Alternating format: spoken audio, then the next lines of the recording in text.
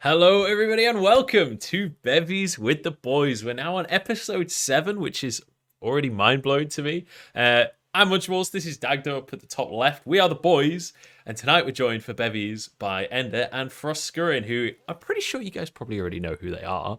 But let's do a quick little whip around anyway. If you guys want to introduce yourselves and let me know what you're drinking tonight. Ender, we'll start with you. Hello, my name's Christy, and I'm an alcoholic. You've come to the right place. It's got dark for the IC. Dude, you're 1 pixel. I don't even understand. Well, to be fair, there's at least a few pixels. There's at least 12 there. What are you drinking tonight, mate? I've got some Hite right there. Boom. Oh, I've had that before. That's okay. Yeah. It's okay. Well, there you go. Sorry, I'm a bit of a beer snob. Frostscurrin, introduce yourself. Let us know what's going on. Hi, I'm Frosk. Please minus the urine, and I will be drinking water responsibly tonight because alcohol doesn't mix well with my medication. Copy that. No worries. So a responsible drinker on my left. Dagda, what are you on tonight, mate? To make up for Frost drinking, I'm going to do double. Oh, I appreciate that. Here we go. I'm going to be on Kraken rum for tonight. So yeah, I've got a bit of orange to mix with that because Full people pirate. are like, Fanta and dark rum is delicious. Wait, but what are you people putting can't with your rum? understand. Fanta, like Club Orange. Is this an actual drink? This is an actual drink. I'm drinking it right now. It is delicious. It tastes like an ice cream that we have in Ireland called a Super Split. Is that so? yeah. That's an Irish thing. I mean, I'm sure other people have done it, but it is super tasty. Like, just trust me with it. It's really good. All right. I believe Dagda when he starts talking about drinks. I believe him. I trust that man. Faith? I'm on the Doom Bar tonight, which is a amber ale from Cornwall, and it's actually fucking great. It's maybe my favorite beer, which is You like longingly look at the can. He's like, I was double checking that. I was I double think checking if that's it's right. his favorite. Yeah. I was fairly sure it was Cornwall, but I had to double check that one. But yeah, it's if you haven't had Doom Bar and you like amber ales, 100% recommend it. He's looking at it, he's like, can I turn this into a fleshlight? Probably not. You underestimate my ingenuity there, Frosk. Wait, there's a will, there's a way. All right, we're already kicking off, aren't we? All right, so I want to start off with like kind of a very like zoomed out look because obviously we don't have like worlds just happened or anything like that to talk about. So this one's going to be a little bit of a different episode. But before we do actually jump into the conversation, I do just want to very quickly say, Dagda, happy birthday, mate. Everyone in chat, give a happy birthday to Dagda. It's the birthday bonanza here on Bevies with the Boys. No, I said I wouldn't sing. I never said I wouldn't say happy birthday. So everyone in chat, please. I wouldn't sing. Please so Mate, take it No, away. no, Take no, it no away. one wants that. But yeah, so I wanted. Come on, Ender. So I did want to kind of jump into a conversation to start off with on you guys and your kind of your histories, because obviously you're two American casters in Europe talking about League of Legends, and that's got to have been an interesting journey together. And I know vaguely to an extent both of your stories, at least within reason, but I feel like there's got to be a lot more to that. So I was wondering if we could kind of get your retelling of kind of the checkpoints of like where you started, what inspired you in the first place, and then kind of the steps that were made over the course of however many years to get to the position where you are Americans that have traveled the world and now you're in Berlin talking about League of Legends. Like that's kind of a crazy story. do you want to rock, paper, scissors for who goes first? Yeah, go for it. I'm pretty sure it just all looks like rock. Was it from two your out of end. Ready? three or Ready? what? Okay. Wait, but do you do rock, paper, scissors shoot, or do you go on scissors? Because I go on Rock, scissors. paper, scissors. Yeah, okay, nice. Yeah. All right. Rock, paper, scissors. All right, okay.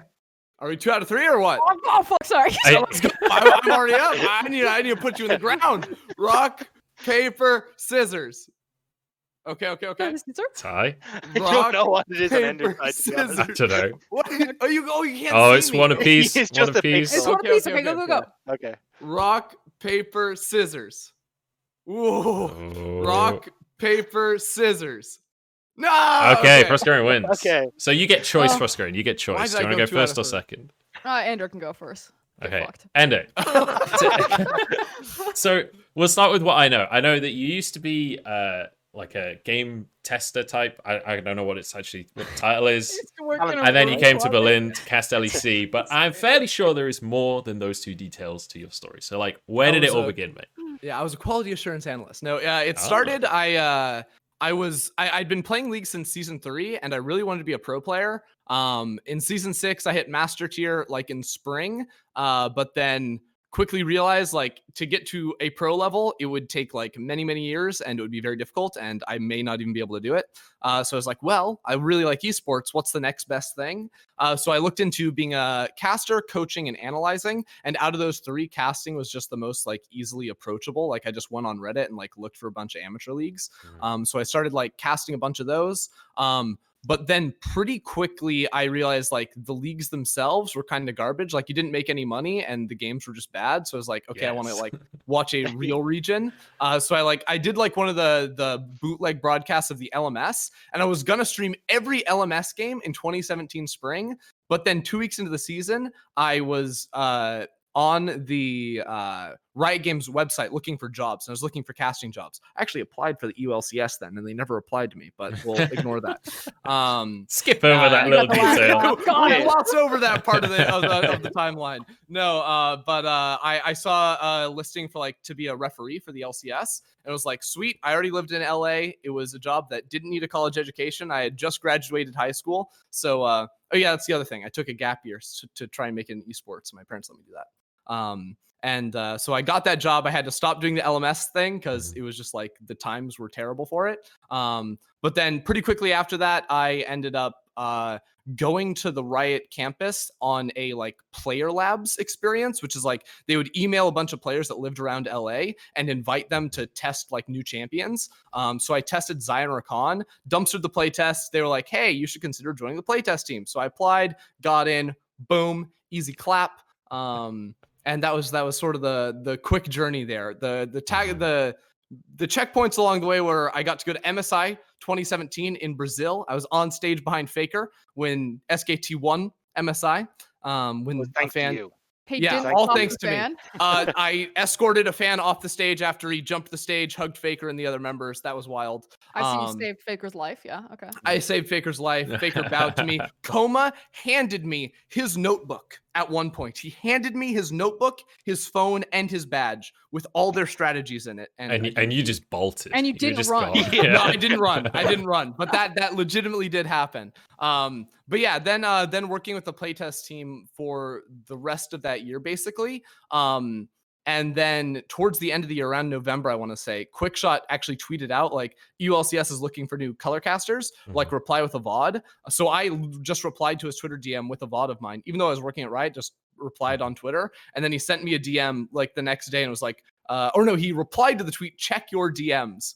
And I had never gotten like notifications on Twitter before. So I was like, what is this? That was wild. And then, yeah, That's like the pretty quickly, ultimate tweet reply, right? Especially It from was wild. when Yeah, you yeah, it sent was like- that VOD and he's like, check your DMs because that's public as well. It's like I like Mhm. how you feel like a Twitter got him superstar. a job, but he still can't get verified on it.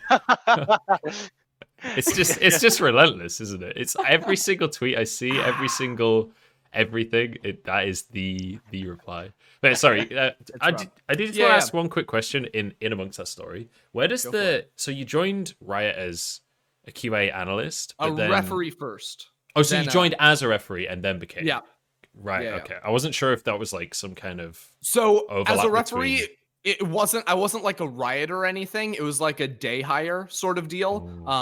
So like I would just show up for like the actual LCS days themselves, do the reffing, which was like super chill and easy. And then would be done. But I almost became head referee for LCS in 2018. I basically had an offer to be head referee for LCS or to go cast ULCS, and one of them looked better than the other, so I took that one. It's a one of part them it gets your kinda replies on Twitter. Yeah, one of them was just like check your DMs, and it's just Quickshot going, sorry, you're actually just terrible. We're just not interested. Sorry for you. No.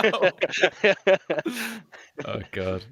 Damn. So was wild. and then you made it to The Berlin. DM looked like he was like fishing for information. He was like, "So what's your give me your personal information, like Yeah. name, phone number, email." Get Like, your what's credit card number. Yeah, your what's the social what's the 3 security digits on the back? Yeah. mom's maiden name? You know, the whole 9 yards. Yeah. But Goddamn. yeah. Then took me. I was in visa jail for like 6 months, and then they're like, "Actually, you don't need a visa. You're allowed to come here as like a business trip for less than 90 days." And then that happened. So we're all Nice. good.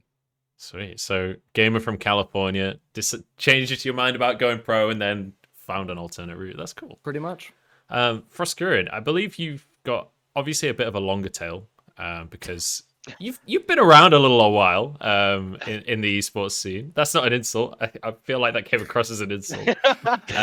Boomer. I'm Wait, almost 30. Same. Me too. Dagdo Yeah, now as well. He's 28 joining the today. club. Oh, Oh, it yeah. hurts. Where did it all begin? And at what point did it all begin? Like, at what point did you become involved in the LPL? Because obviously, originally you are that LPL fangirl, right? Or that Chinese fangirl. So where did all that start? Like, at what point did it all really kick off? I'll try to give you the abridged version. Essentially, like Ender, I was trying to go pro, was never good enough. I didn't cap at Masters, I capped at Diamond 1, so there was like a big gap. I was like, this probably isn't for me, guys. Like, I'm out. And then I was just doing a bunch of streaming. Coaching and commentating didn't really exist in terms of like vocabulary back then for mainstream. So I would just called it like reviewing, and my viewers would send me their VODs, and then I'd watch them and kind of cast or coach over it, and then kind of like send it back. And my specialty used to be like champion matchups, which now, fuck if I know any of those. Like, that is a very long time ago. And some people from ESL saw one of my streams one day and was like, hey, you should try out and be a caster. So I tried out for what was then like the EPS. I think it was like their pro series. Basically, it was the North American Challenger scene. Where is this on like the overall timeline? Like, what year is this? It was this? like 2013, Okay. kind of. I started playing League back in uni. My college roommate was like obsessed with it, and like I had never played a computer game before. I was like total console only, and I remember being really mad that I couldn't use the arrow keys to move the champions. I was like, "What the fuck is this? This is bullshit." And we were like, "I think I need to buy Kale right now while she's on rotation, or I won't be able to buy her ever again." Yeah. Like those were those types of fears. But I started casting EPS, and Zyrene used to work for ESL. I basically like took Zyrene's spot because he had just gotten hired by Riot then, and he was watching one day when I happened to be casting with a guy named Pyrotechnics. And Zyrene pulled us into a Skype chat and was basically like, you guys have talent, you should work together and continue to build your synergy, and then hopefully like Riot will try to hire you. And we're like, fuck yeah, let's go. So I looked at Pyro, I was like, I don't know you, you don't know me, want to cast together forever? And he's like, yeah, sure. So we How's that going? I was cool. Too soon. Sorry, that was meaner than I intended it to be. Dead. I love you, Pyra. I actually really like Yeah. Pyra. He's a really good Pyra's guy. a good lad. Everyone puts me so my legal name is Devin and Pyra's name is Devin, so we were both Devin. It's terrible. And if you know Pyra, you know that spirals into a conversation for hours. Yeah. Anyway. Yeah. I was living with Kelsey Moser at the time, and she was writing freelance for LOL Esports, and she had to pick between writing for the LMS or the LPL, and she chose to write for the LPL. And so she naturally was really into the Chinese League of Legends scene after IPL 5. And so I was getting a lot of that like adjacent information, and she really wanted to run a like a content series called China Talk, and Rapid Casting was supposed to be their host, but he just kept bailing, was super flaky all the time. And I turned to her one day, I was like, bitch, I will make you the graphics, I will host it myself. Like, oh, who do you want me to invite? And so I ended up hosting China Talk, not really knowing anything about the LPL, and then over time began to watch and invest more into the region. And then Kelsey really wanted to do a English broadcast of the LPL because it didn't exist at the time. So like what Ender was talking about with the bootleg LMS, we did a bootleg LPL. It was Kelsey, me, and Pyra and I were doing it so we could practice for the EPS. So what we would do is we would cast Go for LOL's European in the morning, and then go to work, and then come home from work, do the EPS, and then at night into early morning do LPL, sleep, and then do it all over again. Jesus. And we took that stream, I think we started with like 4 viewers, and our finals for EDG versus OMG, we got to like 48,000, and we went to Twitch in San Francisco. And Twitch and Garvey were helping us. Like we were in studio, and Kelsey was like the observer onto it, and we like build the graphics, like ran everything. And then Pyra and I were like, we're gonna move in together. Let's go to Colorado. Let's get an apartment. We can build a whole streaming room, and we can run like the Brazilian English broadcast and the LPL English broadcast and the LMS English broadcast. And we're getting ready to do all of this, and Riot's like, cease and desist right now. Like, woo, police time. And shut it all down, and then gave the LPL to the Oceanic broadcast. But Riot hated me. They hated me at this time. They refused to hire me. So I immediately went to Oceania, which was run by a guy named Jake Spawn Tiberi. Love Spawn. And I started messaging him. I was like, I will give you everything I know. I will write you notes on every single team. I will show you every single backstory. Like, I will help you do this. And for the entire split, I was like, going back and forth with them and trying to like help them build out the new LPL English broadcast. Papa Smithy then left for LCK, and because I had built up good working relationships with Spawn went to Riot and was basically like, this one's on me. Hire Frosk, give her 6 months on contract to Oceania in 2015. If she does poorly, like that's it, it's gone. If not, like we'll rehire. So they brought me over on trial. I guess I did well because they brought me back. Got trapped in visa jail as well for Melbourne. That's going to be a consistent theme, isn't it? And then eventually went over to Oceania, did the LPL product, where Jake was the like owner of the product. Didn't really like hit my stride in terms of casting until MSI in Brazil, because Jake had always been the LPL representative, and they only take one LPL representative like every single time. And because of the Zika virus, I think it was, where if you're trying to get pregnant, it can cause problems. Well, Jake and Jenna were trying to get pregnant, and so Jake couldn't go to Brazil because of the virus. And so he was like, take this one. She's never going to have kids. And I was like, I'm going to my first international tournament, Dad. I like showed up with my school books. I was like there like 3 hours early. I was like, I'm ready. Dash, I made printouts. It has all the, I literally, my first day on analyst desk for MSI, I had printouts of all of the LPL players. So like a photo of them and like all of their stats and their backstory and how to say their name. I'm like, here. And Dash was like, this is amazing. Thank you. And then since then, they're like, yeah, we really like working with Frosk. Yeah, that's how to make a good impression right there. Jeez. So then I just went to Shanghai, and now I'm in LEC. So I want to interject like one quick question in there. So you mentioned that you were in the MSI in Brazil, and Ender, your face lit up. Did you guys meet at that event? Because that's the MSI that you were at. Was that? I did watch the run over to Faker, and now I know who that giant was standing next to him. How deep into the tournament did you actually get? Because I only did I was there to finals. Knockout. You were finals. Okay, okay. Yeah, no, we never met though. I'm trying to think of who I actually met on that trip. I met Azale, Jat, Pastry Time, all the NA people pretty much. And then I observed the EU and other regions from afar. See, this is because they probably, you met them at like a bar or like an after party or like a dinner or something?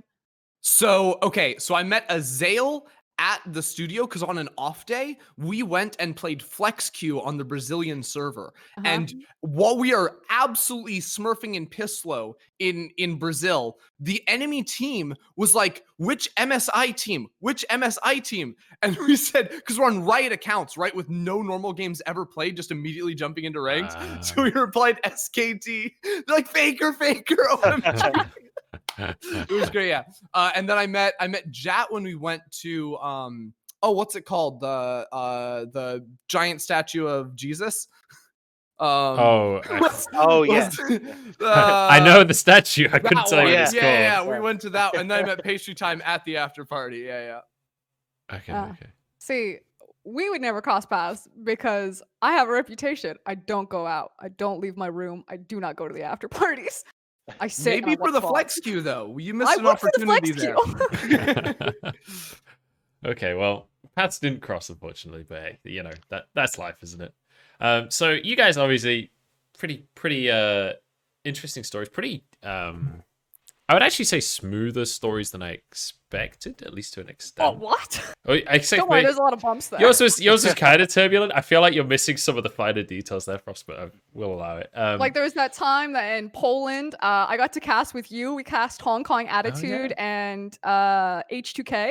I remember that tournament. I remember Wait, that tournament real oh well. my That was the God, first yeah, time I got yeah, out of lunch. Yeah, I remember Oh. it too. I swear. So So at Yeah, that you go, you go. tournament, wait, was that the one that I got the final with Dracos? No, Papa Smithy and Pyra got the final. I did a semifinal with Dracos at that tournament, and it was the H2K game, and the analyst desk was backstage. So there was the arena, and they then were like the kind of analyst to the desk, right, weren't they? and then the caster desk was behind the stage, and you Yeah. couldn't see anyone. You were like basically in like a dark closet. It was pitch black, yeah. But for whatever reason, I don't know if I had too much G fuel or just too much stress, but I had like a mental breakdown in between some of the games, and I was like sobbing. I have no idea what happened. It was just like one of those things where you just like have a freak out, and Yeah. Dracos doesn't know what to do. He's just standing next to me. He's like, and the manager, Jacob was his name, I think. He's like bringing me a banana and like Kleenexes and water, and he's trying to get me to calm down. He's like, Oh, you mean Jacob he Harrison? disappears. And he fucking comes back with Joe Miller. And he's like, I've got Joe Miller. And Joe Miller gives me like a locker room speech. I've never spoken to this guy ever before in my life. Like, I never worked with him. I don't really know who he is. Like, I know who he is, but like, this is my first. Yeah. And he's like, if I hadn't, like believed in you, you wouldn't be here. So fucking go get him, team. And I was like, Jesus Christ. 3-minute timer by the time the game starts. I'm like, yeah, let's get into game, guys. Incredible. So hilariously, that guy, that Jacob that came and gave you a banana and tissues, that was my roommate. So nice. Yeah, nicest guy in the world, hilarious guy, one of my best friends. But yeah, so that event, for anyone that's wondering, that was IEM 2017 in Katowice. And I did the other semi-final with Vedius, because me and Vedius had cast way back in the UK scene. Because he was a player in the UK scene, a mid laner that played almost exclusively Katarina. Shut up. And then he transitioned to be a caster. Anyway, yeah, no, I remember that event. That was a fucking amazing event. Does that say more 'Cause about it was the terrible, UK scene but- or Vedius? I think it says both. That's well, what I want to know. I will say he wasn't that successful in the UK scene as a player. So I guess that's a minor positive for the UK scene. Yeah, but yeah, no, that was my first ever like proper big event. So that one will always stay up there.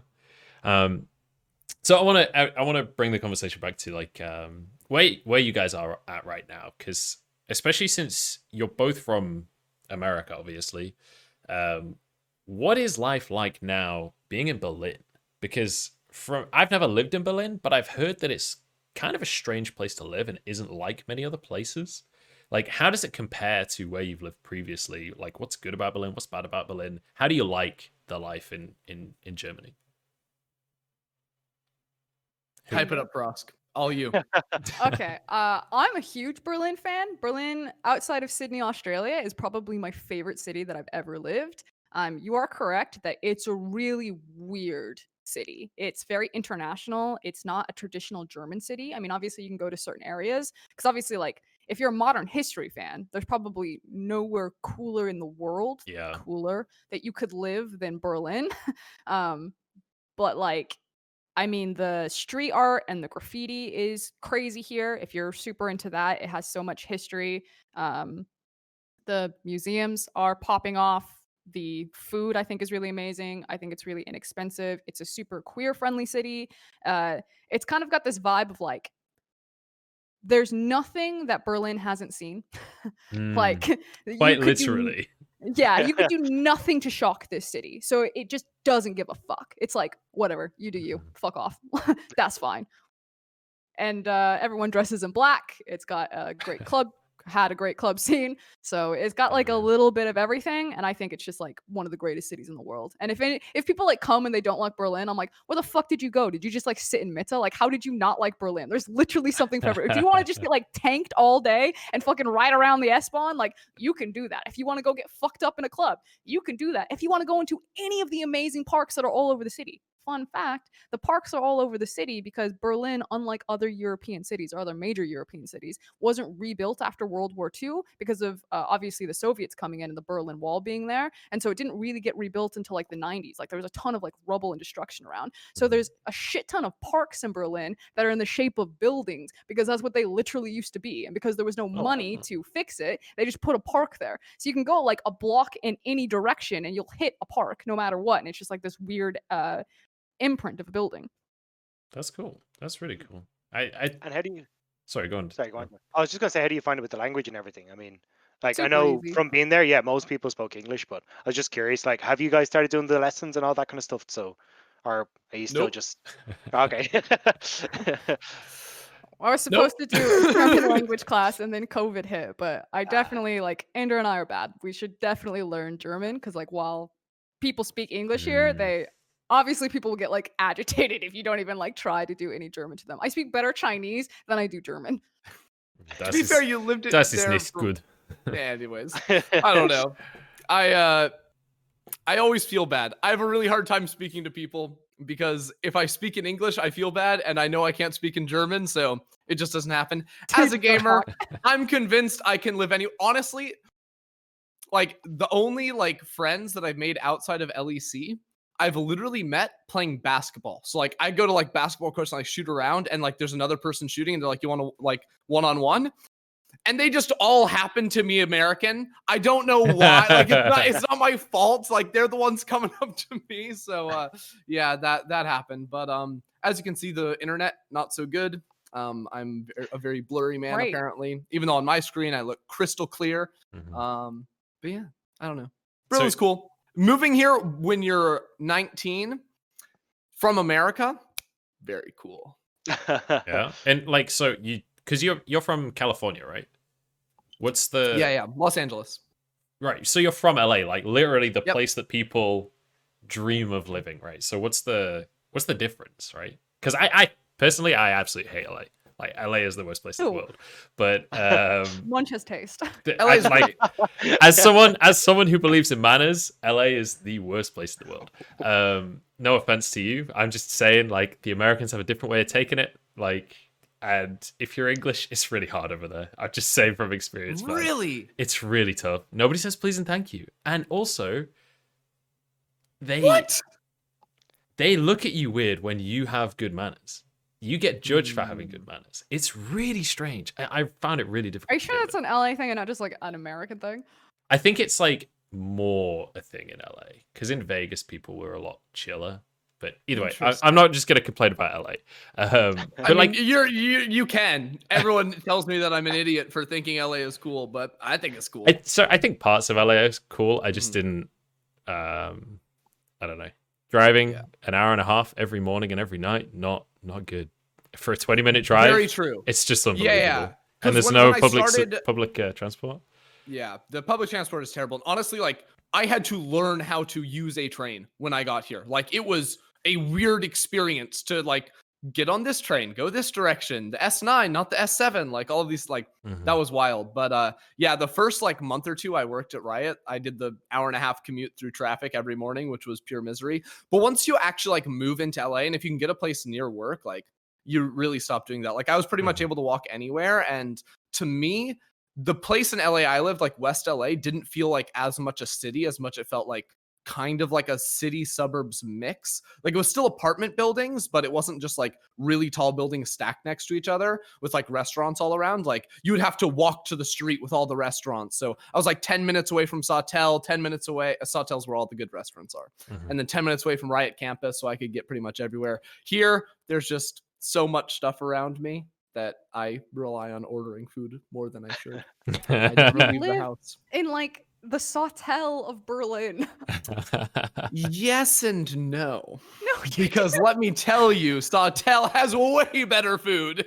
Okay, And yeah, it's not no- even close. no one is going to deny that LA doesn't have better Korean specifically and Japanese, Japanese and food. Chinese food. And Chinese food. But that's for very dark historical reasons. Whereas Berlin obviously has amazing Turkish food, like hot poggers. Yeah, True. very I've true. appreciated it. I will say, currywurst, super underrated fast food. I don't know why it's not in anywhere else in the world because Disgusting. What? it's Yeah. The actually Berlin doner incredible, kebabs are honestly. just amazing. They are so Like good. they're okay. Oh, but- compared to Dublin, like you get the greasiest, wettest thing that just gets handed That- to you. It's like I'm a drunk, I don't care, I'm Look. gonna eat this, but like Anytime you use the word comparatively, it's wet just so for good. what you're eating, It's it's like not disgusting. good. Look, I wouldn't recommend it. It's not healthy. It's probably going to kill you in like 3 years, but you're drunk and you don't care. I'm not gonna lie, I'm kind of in the opposite scale of that, where it's like the Berlin kebabs are nice, but they're kind of a bit too, almost posh is the word. Like they're like decorative. They've got like little spruces of salad on top. And if I'm ordering a kebab, But I that's am salad, that's battered, not and I just want this like decoration. pile of greasy ass meat that I can just consume and then die. That is what I'm looking for when I order That's a still kebab. done, yeah. So I don't know. The German kebabs, they're pretty good, but they're not quite the back of some Look, horrible they're shop great in on a night Doncaster. out. I'm never gonna eat a kebab when I'm not coming home from a club. Ah, That's how it goes. they're great in the morning after a night out. Let me In tell the you. morning. That was my first kebab experience, 8 a.m. That's a very reasonable way to do it. So let's we'll move the conversation on from Berlin. I wanted to. In fact, Dagda, do you want to set this one up, because this was more your question? We wanted to ask about kind of like how you guys balance your life with LEC and the other stuff that you've got going on with your life. Dagda, you kind of thought Yeah. this was. Do you wanna- So, like, both myself and Munch have kind of come from backgrounds where, like, we were doing a bunch of different esports titles when you're kind of coming up as a caster, and you guys now are kind of moving into this where you're doing, like, I know for Ender you're doing a bunch of the Valorant stuff, for Oscar you're doing a bunch of the sim race and stuff and that, and like obviously you've got enough on your plate with League of Legends. Now you're adding these other esports titles into the mix, and you guys are streaming. Like, how do you manage all this moving about when you're trying to balance like both your work and your at home or life, or trying to do whatever you have in your spare time? Because it's difficult enough trying to keep up with League of Legends as a color caster, so trying to add in all those other things just seems mind-boggling to me. Yeah. Honestly, it's hard to me. There's phases where I'm really good at it and phases where I'm really bad at it. Right now, I'm really bad at it. It usually just comes down to like me setting a schedule, because I think there's like maybe there's like 4 like big things I do in my life right now, which is I play basketball, I play League of Legends / cast it, play Valorant / cast it, and then I like write also on the side. So like when like my best schedule is when I like go out in the morning, get breakfast. While I'm at breakfast, I have a laptop there. I'm writing whatever I'm working on. After that, I go play basketball. I then come home and like stream, and either do like Valorant or League with that. And then, any jobs that, filter in there too. And if I can keep like a regular schedule where it's like it's not even like locked in where I do like an hour of this, an hour of this, an hour of this. It's just I'm going to do all these things today. As long as there's the habit, yeah. Exactly. Then it's not too bad. But like with lockdown hitting, I'm like not going out to cafes anymore. So I like stopped writing. So I stopped also like playing basketball and stuff like that. So it's been a little bit more difficult. But I think that for me, like keeping up with League is really easy. I think this year I did the least like amount of like prep or like review of my own cast, like anything like this, I did the least of out of like all the time I've been a caster. And I think that now it's preseason, now it's getting more complicated. I'll have to put in more time, but I feel like I hit a point where I'm like always going to hit a pretty high bar, and it's like it's hard to like lose your knowledge. I think like you lose touch of like specific matchups and like small micro elements of it. But I think that like you can find a place where you're comfortable with your game knowledge and you don't feel like you need to like hard grind League anymore. Like I hardly played ranked this year. I got like D4 and then chilled. Ross, what about you? What's your experience of the balance? I mean, the honesty of it is that our visa requirements, or my visa requirement, requires that I need to make 20% of my income from a different contractor. So if it was my way, I would only work and focus on Riot, because I'm like a very obsessive person. Like I obsess and focus on one thing. And so Same. things like the sim racing stuff with like Nitro Nights, or like some of my other side projects are streaming, or so I can meet my visa requirement. And like Ender said, it's probably the least amount of time that I've then had an opportunity to give to League of Legends and League of Legends casting. And I think that there's still like a lot of growing pains in terms of like the workflow systems, because Riot is now trying to figure out how it interacts with freelance casters, and freelance casters are trying to figure out how they interact with, all their other gigs in terms of work-life balance, as well as with League of Legends and Riot. And it's just kind of this weird mixture of things, which is why sometimes you get like really cool products where you have like a Star Wars meme opening that like Ender, Dracos, and I like Ender wrote it, Dracos and I just like showed up. We just like pulled down a curtain rod and just like threw that shit together. We had like no idea what we're doing. Like that shit had zero planning to it. Or you get like situations where you know, things sometimes get missed, or maybe things are a little bit like wonky and people aren't having like their best like on moments. So it definitely like needs refinement.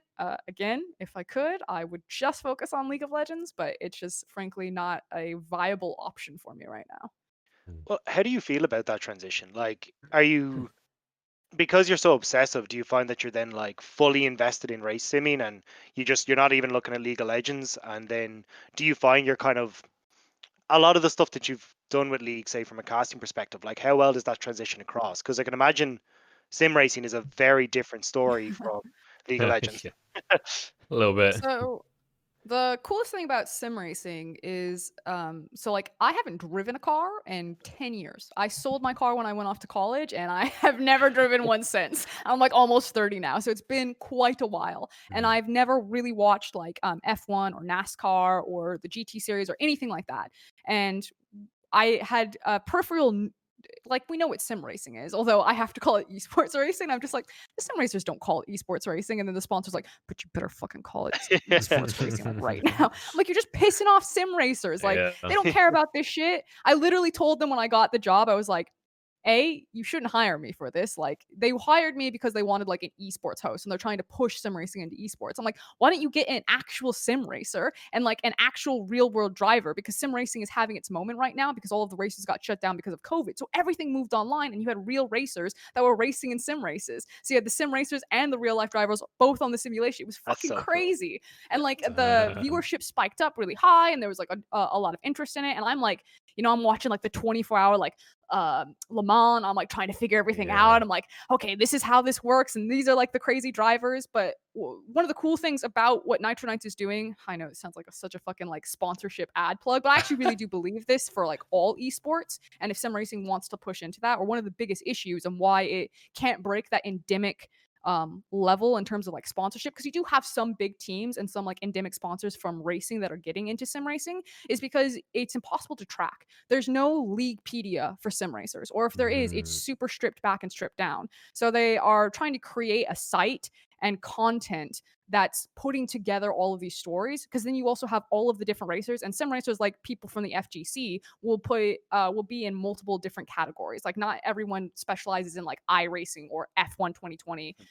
They'll do like F1 and GT and AC and all of the different races, and then it's like impossible to find like the narrative thread. You can't be like, this guy when he was 13 years old started playing LeBlanc, he was undefeated on the champion. Like it just doesn't. And then when you don't have those narratives, then it's harder, I think, to take it seriously as a sport. And then they're already dealing with the prejudice of, you know, sitting at a video game, despite the fact that the real racers train on a lot of what the fucking sim racers are driving on, and the technique's the same. Plus, the sim racers are faster. Sorry, guys, they're not afraid that they're gonna fucking break Are they their faster neck on a when they're real track, pushing around. though? Are they faster on a real track?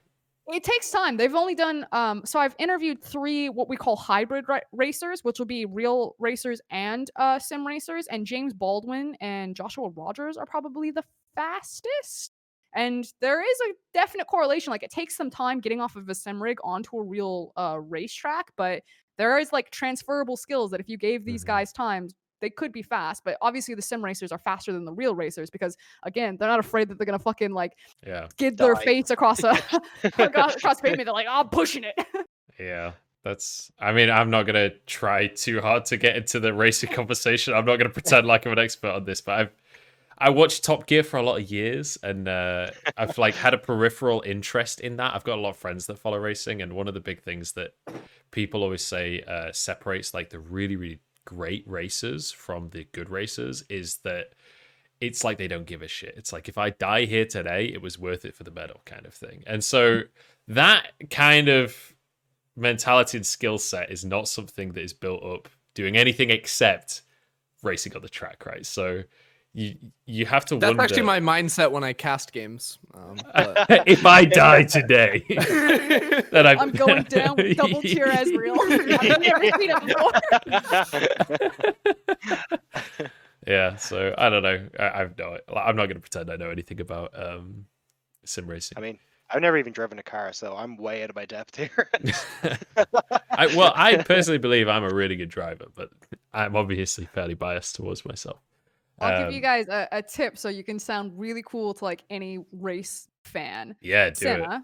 Everyone knows Senna, yeah? Even if you don't know racing, you probably know that name. He was really famous for multiple reasons, but what he used to do is when he would take turns, he would smash his clutch, and you could actually listen to the car. You'd hear it going like, Yeah. and it's because he learned on a kart where when you were smashing your clutch, it would like open the fuck if I know like car terminology. It would basically like open it up so the gasoline could get in, and think of it like you get like a boost. He's like fucking power boosting around turns. He's like flooding it basically. I've played Need for Speed. He is Nost. But in F1, the engines similar. Quite the same. That's it. The engines meant that technique really didn't make any sort of difference, but because it was such a leftover habit, it was like the signature thing about when he would go around turns in his car. So there you go. Now you can have that fun fact, and interesting. Who knows? You'll win a pub trivia with it one day. Yeah, maybe. Perfect. Yeah. Maybe we'll see. I've not been to a pub quiz in a long while because of fucking COVID. Anyway, so I'm gonna move the conversation on slightly. We wanted to ask you guys a little bit about branding, which is a bit of a weird topic, and it's a kind of vague topic as well. But I feel like with you two specifically, you guys are really, really great examples of two of the like really strong brands within esports, and I think that there is some exceptionally strong brands across the esports scene, especially outside of League of Legends. But I think within League of Legends, you guys have two of the stronger brands within League of Legends. And I'll go to you first, Ender, since Frost, you were just talking to us about the sim racing. But Ender, obviously, you kind of have built your brand over the course of like, I guess the last 2 years, but this year especially, it's like really, really spiked. Do you want to speak to kind of how much of that was intentional? Like, was that something that you were like, okay, Weird Champ's a thing, let's fucking run with this baby? Or like, what happened? Like, where did it all come from? Like, how much did you kind of direct it, and how much of it was like natural growth? Yeah, so I would say a lot of it was reactionary, but still very intentional. There's been like, basically whenever there's like a joke about me, I will lean into it as hard as possible. And like, that's just sort of been my thing.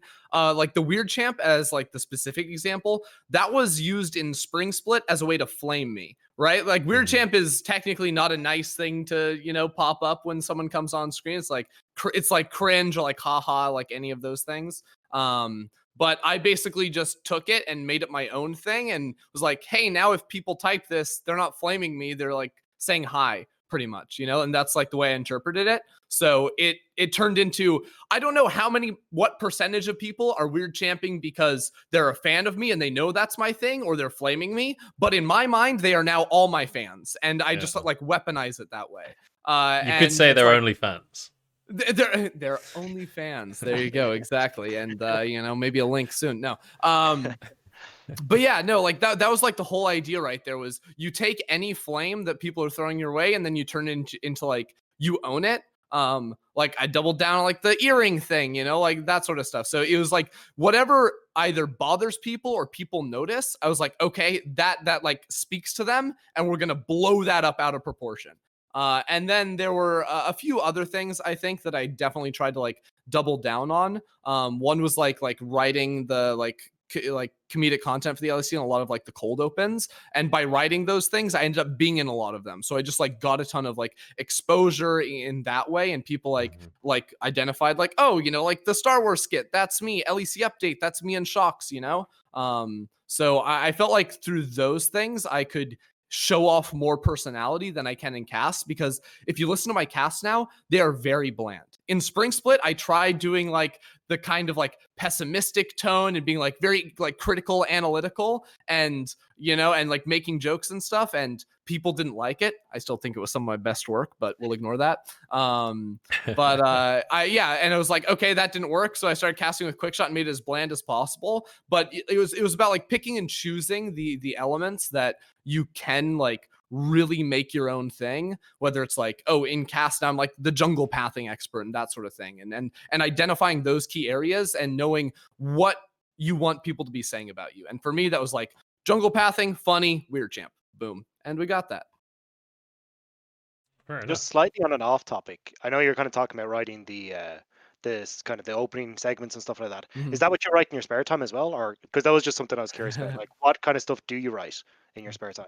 Both. Or both. I say that and other things. So I wrote like LEC update. I would say probably about like 50 to 60%, or 50% of the cold opens. I would say like I wrote on my own or as a lead writer, and then I like had input in a lot of the other ones.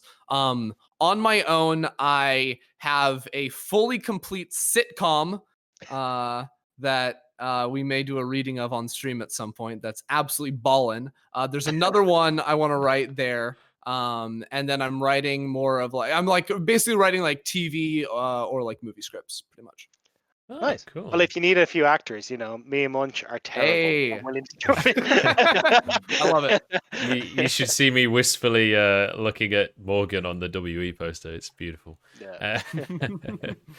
But yeah, so over on the other side of things, for Skirin, your brand has obviously been a much like more of a slow burner, but you've built an incredibly strong brand over the years, right? Like I think that you're one of the most recognizable faces within esports talent. How much of that was like I am going to be this person, I am going to be this image of what people will believe? How much of that is just this is just who you are and this is how you act kind of thing? Like, is there a level of intention there with the way that this brand has been crafted, or would you say that it's just true to who you are? Probably a mixture of both. I think it should definitely be a bit more intentional now. Now I'm pretty much like, I kind of got to the point where I feel relatively safe with like my job security. So now I'm a bit of a loose cannon, I would say. And I'll kind of shoot first, ask questions later.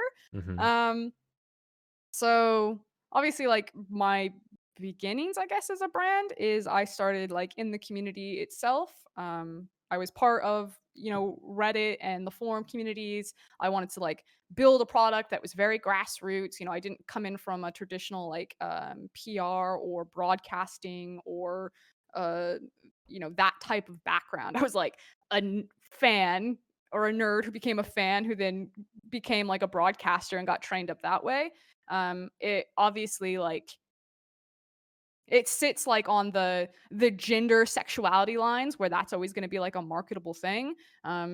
My opinion is, and it always will be, that you have to meet like everyone talks about like quotas with like a dirty word or like affirmative action and that type of shit. And I'm not going to like pretend that doesn't help, but you have to meet like a qualification bar. Like if two people are of the exact same skill, then yeah, I will have an advantage being a woman when we're both equal skill. But the thing is that people always try to like take away the skill thing and be like, she only gets advantage because she's a woman, because she's gay. They can't do anything. It's like, no, motherfucker. I had to try for years. I worked really hard. Like, fuck off. No. In terms of like conscious things that I do with my brand, I would say a polarizing figure. I was very much not liked for a very long time, and I think it swings really rapidly, and it's sad because I had my big fallout with Reddit over the semifinals, the G2 match, which was like kind of a clusterfuck. It was like a week before. People were pissed off because the JackeyLove comment. I don't know if you guys like followed that, but like some dude has it really out for me because I was like, I don't think JackeyLove's as great as some of the greatest ADCs to come out of the LPL, which I was right, motherfucker. Sidebar. There was a Reddit right. thread. There was a Reddit thread a week after finals that was like, Frost was right about JackeyLove. He really isn't at the level of all the LPL greats. I think anyone who kind of watched LPL would kind of agree with you. Like, there were some dodgy fucking moments in there. Yeah. But this dude, he like had and you can tell that I'm still salty about it, and that's fine. Like if that gets him off and I'm like still salty about it, I'm still salty about it because I was like, get a fucking life. What are you doing? He's like combing through like year-old Reddit comments like, I got this bitch now. And people like see him link to something and they think it's a takedown. When if they actually clicked on the link and read, it was like really well worded, like very long response, Yeah. super reasonable and tame, but no one read it because they hate me and they're just like, fuck this bitch, I'm on. And I was like, what the And then like a week before the semifinal, then I announced, then there's like a hate thread, then we do the semifinal, and like, was it the greatest semifinal? No. I'll take that one on the chin. It was not my best performance. Was it as bad as the 6 Reddit threads and thousands of hate mail that I got? Fuck no, you motherfuckers. You were galvanized because still salty, but it's fine. This So is how what we did call doubling down, folks. Dude, I'm tripling down at this one. I've combed through that cast like so clearly. I'm like, this wasn't a terrible cast. It was like whatever. And for a semifinal, then you can like have the conversation about like context. But oh my god, people just wanted to like burn me at the stake. But a few years ago, I actually believe right before Worlds, can't remember which one it was. It might have been 2016 or 2017. I knew that it was going to be like my first Worlds, and so I made a Reddit post after Worlds was announced, and I was like looking for feedback. And people still quote this sometimes.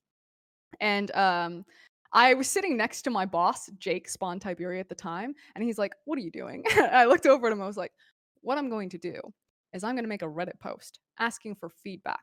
I'm not going to read any of it. I don't give a fuck what these people say. They don't know anything about my job. You taught me my job. But they don't actually watch me. They don't listen to me. And when I go to Worlds, they're finally going to be forced to listen to me, and they're going to realize how much better I've gotten, and they're going to think that they had something to do with it, and that's going to make them like me more." And it did. It worked. It absolutely worked. And that is my great reveal. I will reveal it now. That was Oh so my conscious God. and deliberate. And for years afterwards, when people were high on me, they're like, "I really respect Frost. She like came to us in front."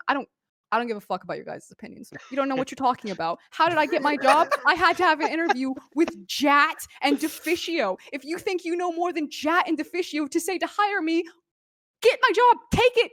Come at me. And now you can see the point of what I'm at. Yeah, I respect it. I respect it big time. Jeez. So how did you try and like deal with that then? Because obviously that's a lot to just be swung in your face at once. Like, do you Yeah. just kind of zone away from social media for a while, or like how do you actually just What kind of Like- answer do you want here? whatever you're Well, feeling? yeah, like, whatever. you lead the way on this one. If you don't want to talk about it, that's cool as well. No. Like, super open, Yeah. but sometimes like I can't read people very well, and so I can just like fucking push in, and then people sit there like, "Oh," and they just like drink. Just imagine we're at the pub and you're having a nice pint Yeah, of water this is- and we're just chilling and Okay, Getting fair. hydrated. I was diagnosed with borderline personality disorder this year, and that has like a crazy stigma. And so I went like super deep into therapy. Last year was actually really rough. Like last year, I think my casting was actual dog shite because I was so depressed. Like I was right, like very real serious talk, like right there on the line of like suicide, and I needed to get help, so I went to therapy. I got onto medication. I got like a full diagnosis. I'm doing much better now, and like I feel like my growth with Dracos has been mostly because of like self-care and taking care of like my mental health. And I constantly have this battle of like, I'm probably not in the best position. Like I came into League of Legends because I was such a fan of these players and like watching these players grow up and I used to be known as like a crazy like narrative caster. Like that was my favorite thing, is like to get like the big one-liners and just like tell the stories of the players and like really learn about them, because that's what I fucking cared about. I hate this job in terms of the brand and the persona and being the ambassador and dealing with all of that. And like now, after like the whole semifinal debacle, I had to like completely remove it. Like I got about 50 different emails of like people going through like my work email just calling me like the most awful shit. And like that's completely aside from like all the shit that I got blown Really? up on Twitter hell. and Reddit and Instagram. Like Dracos and I couldn't even open our phones. We're like, well, I guess that's the end of the year for us, and just like set it down. And I was like really struggling last year, and this year I think was really up and down. I switched onto I don't know if you've ever taken antidepressants, but that shit will fuck you up. And it's like, it's wild. You can get like really high or really low. And so there's like I remember I was casting with Dracos, and I was trying to figure out the time to take like my pill, and it's like 4 hours after you take the pill, and it kicked in right in the middle of one of our, I think it was like week 7 games, and I'm drawing on the telestrator, and I like just start drawing random circles. I'll try to go back and find rewind the game and like blink it. It was at that moment I was like, oh no, where will you be when the drugs kick in? Did you say that on cast or? Okay. He was just looking at me like, what the f-? And I'm like, It's like you're like halfway through Jordan's second like record scratch. You're probably wondering how I got here. I'm not sure. If you go back, someone will probably dig it up. There's like 6 circles on the screen at one time, and I think Draco says something like, "That's enough Telestrator for today." I can respect it. Damn, yeah, But that's really rough. Yeah. But And yeah, in all honesty, after the G2 semifinal thing, I was like, not the greatest cast, but holy fuck, like I was in such a dark place, like mentally, and then I feel like I couldn't say anything about it. I said something about it, I think last week, but you can't really say anything about it during the event because you're like, I Yeah. can't take away from Worlds at all, which I don't know, it's kind of fucked, but like not trying to make excuses, but I will say that I wasn't in probably top performance there, guys. Yeah, and I do that's definitely fair. think it goes into a conversation as well of like, the industry that we're in is very rapidly to an extent becoming showbiz, right? Where this is television, and like there's an extent of as you're literally saying towards the end there, like the show must go on, right? You're not trying to detract away from the show and everything, but at the same time, you do have to think about yourself and you have to look after yourself. So it's definitely a difficult balance to strike, and I definitely don't envy I definitely think that you got more than your fair share of hate, not even just recently, like over the course of your career. I think it's. I mean, I think we all do. There's always like, the new face that comes in and like people just hate it because it's like new. It's why I'm really happy with what you guys are doing in the LPL right now because it's probably the most positive reception that I've ever seen for the LPL broadcast. I watch you guys' broadcast a lot. You guys are doing, I don't know if I've ever said it to you guys, but you guys are doing like a really fucking great job. So Thank you. please continue because it's like, actually, it's the only broadcast I watch outside of the LEC. So please continue to make a good product for me to consume because I don't want to watch shit. Just on Thank that, I just want to say I know all the lads as well. Like massive shout out to you and a thank you as well, Frost, because I know you've been super positive and supportive of us. So I know all the lads are super appreciative of you. So just wanted to get the chance to say that to you as well. Yeah. I mean, I think I spoke about this on social media, but just to like make it like really clear because there was like so many questions about why LPL doesn't have a lot of representatives, and obviously there's like technical limitations that like go into it. From my experience like working on the LPL, it's just because no one knows that LPL casters really exist. In my experience when I was there, I won't speak for you guys, just my experience, so Riot can't get mad. They just the people who are making decisions are they don't have the time to go and watch your guys' cast because the time zones aren't great. There's a shit ton to go through. It doesn't get a ton of traction in the Western audience, so they rely on educated voices who do watch that, which tends to be like a couple of people. And once they have their people, they sit on them. And it's because that those people are talented enough that they don't really have to reach outside of it.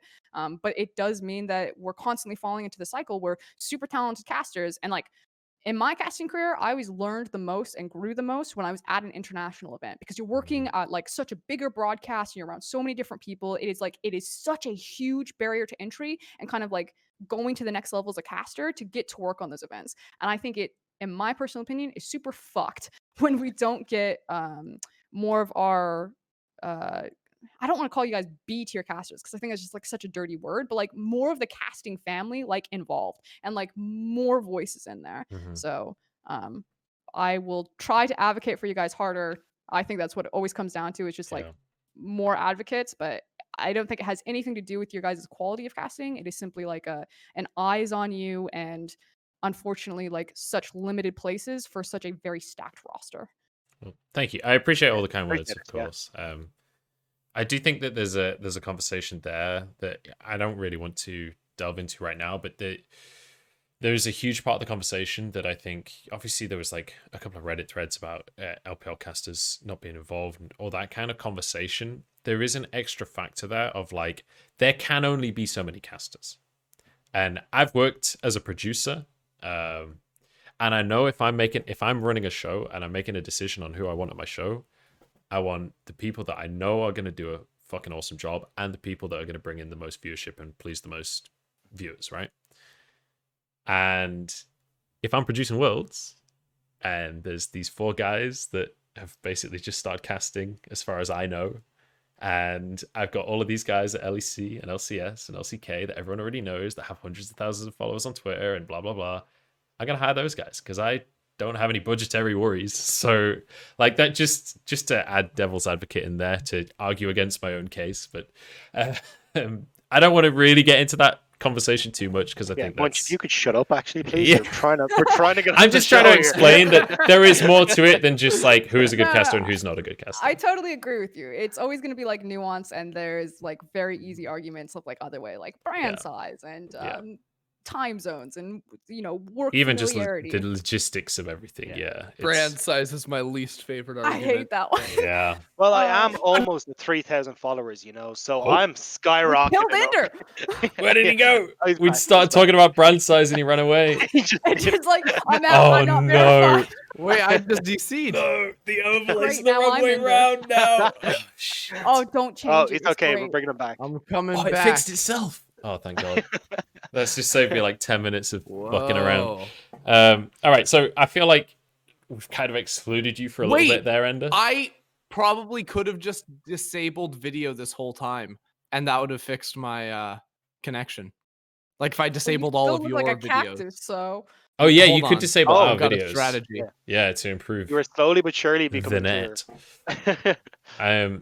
While you figure out your strategy, I do want to pivot that original question that was a bounce off of Frost talking about the semifinals and things over towards you as well, Ender, because actually, especially last year, as you mentioned before, you got a ton of hate when you first came into the LEC.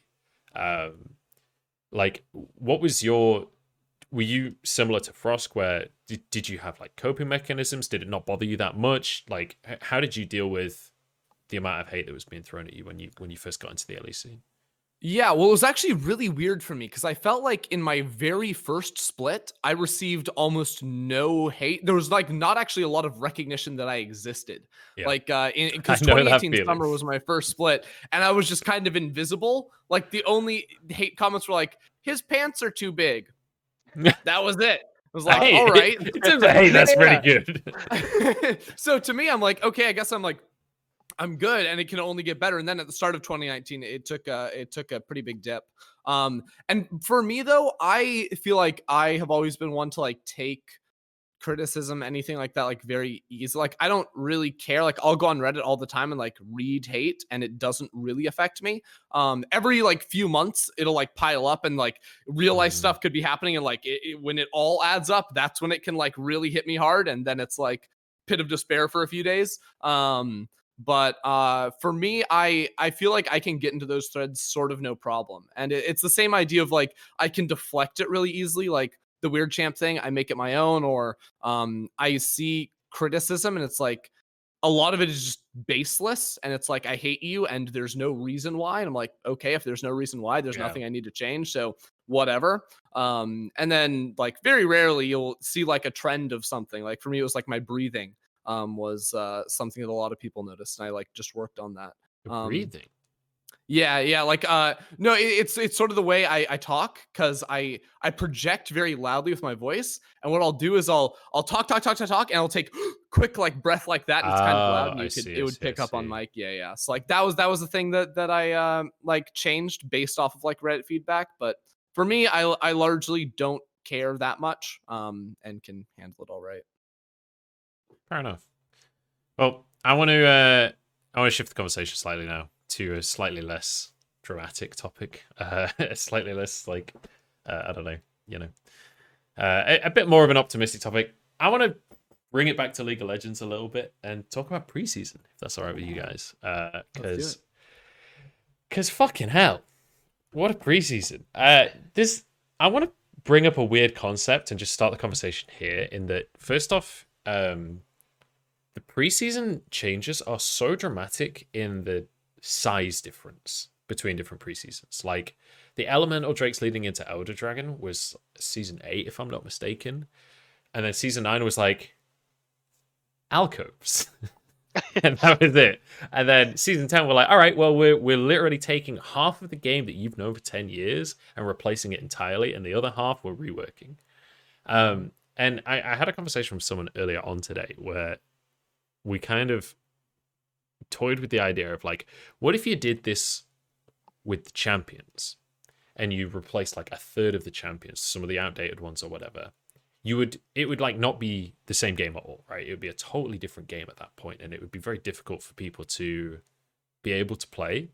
I feel like there's an extent to which that is kind of what has happened with the items, because like I've played this game for 9 years or something at this point, and like the whole time I could play Corki, I could build Triforce, I could build an Infinity Edge, I could build a Phantom Dancer, and I'd be pretty okay, right? Like, is Corki always meta? No. Are those always the best items on Corki? No. But are they reasonable items on Corki? Yes.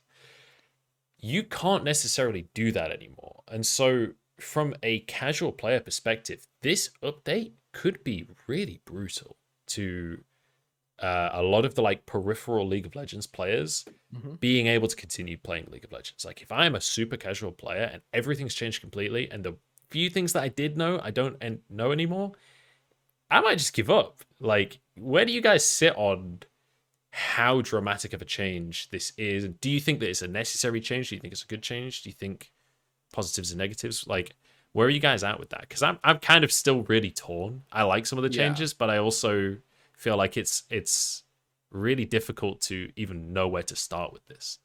Yeah, so I'd say day one reactions, like I'm not like ready to say is it a good change, is it a bad change. Like I am a big believer in the team that works on the design of League of Legends. I worked with them. I'm biased, whatever, but they're all very smart people and have very like they think about the game in a very good way. I think it's actually very good, no matter how much hate they get. I think I should make a podcast, and I don't steal my thing. Working on it. But basically, I think that super casual players, not super concerned about. If you actually look at the stats, there's an incredibly high amount of players that just build recommended items in that order. Like the large majority of the player base only do recommended items, and they overhauled recommended items. Like it's better now. So I actually think the super casual player just clicks whatever item they're supposed to buy. The same way, if you were to go try a MOBA, any other MOBA out right now, you would instantly buy all the recommended items, right? Because you have no idea what any of them do. You would just buy whatever it tells you to. The majority of players do that. So they're actually not in any sort of concern. And I think that the pros that are it's the pros that have to crunch and come up with this. Now, I think that right now it's information overload, and we've never experienced this before, because like even with like new runes coming into the game, you usually had like one choice you thought about, and that was your keystone rune, or is like your chief mastery, like any of those, like that was going to be important. And the other things that came underneath it, like there were better ones, there were worse ones, but they were stats. And the only thing that actually like even remotely changed your playstyle was the first one. The new items all dropping at the same time is going to be really, really hard to adapt to quickly and figure out what is best. But in 2 months, every character will have the best items. Like it'll be the same thing where everyone has their go-to builds. You know pretty much all the situations, and there will be guides, and you'll see what the pros are building. It'll be very natural to everyone in 2 months, and that's why I think like this change is good. And the other thing is, with item overhauls, they've only ever done it one class at a time, which means that the assassin class got like reworked, and you saw like the characters changed and the item changed. Tanks got new items, AD carries got their item rework in 2018. Like it's happened class by class by class, but that comes with the restriction of you put these items into the game and then you have to balance them relative to everything else that already exists. And it's very clear that Riot wants to fundamentally change some of the roles in the game. For example, you look at a ton of the fighter items. They put a shit ton of movement speed on these items. Assassin items have a lot of like mobility put onto. Like you have the dash one, you have the invisibility one on Duskblade. AD carry items now have their dash ability, have their super shield ability. So it's about giving more outplay potential and counter options within builds, which they're allowed to do because they're changing every single class at the same time.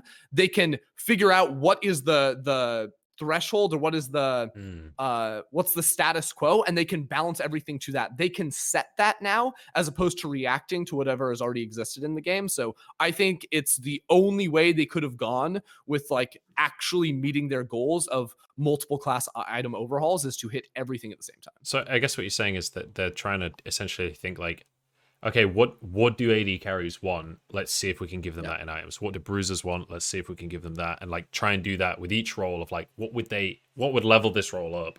Let's do that at the same time so that it's not super oppressive to everyone else. Exactly, because as people get better and better about the game, the roles and classes get so much more binary. AD carry is the stupidest thing to ever exist. Their right clicks are a spell with a cooldown of half a second, and it's point and click. Right? It's so ridiculous that class exists. There is so little skill expression there other than your positioning and not getting one shot. So little. It's hilarious. So what do? They used to be more power. Yeah, but people were worse in the game.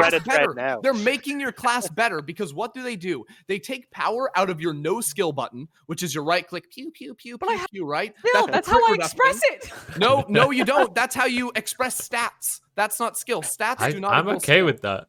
I'm okay with not needing to be skilled. They give you a dash ability. They give you movement speed abilities. They're giving you outplay potential, and it makes your class not binary. I'm fucking playing Valorant and League of Legends. I'm just here to click heads.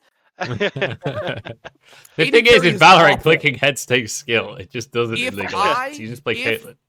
If Mark Merrill called me up on the phone tomorrow and you said, you are in charge of, like, you are the lead balance, like, philosopher, we'll call him, on League of Legends, I would delete AD carry from the game. I would remove that shit in a heartbeat. Get that the hell out of here. All AD carries should play like Ezreal or like Lucian. I'll give him the double. Like, that's cool. Like, it should be spell slinger AD carries with mages in the bot lane, bruisers in the bot lane. That shit would be sick. But there's way too many players that love their little right click and they ruin the game for everyone else.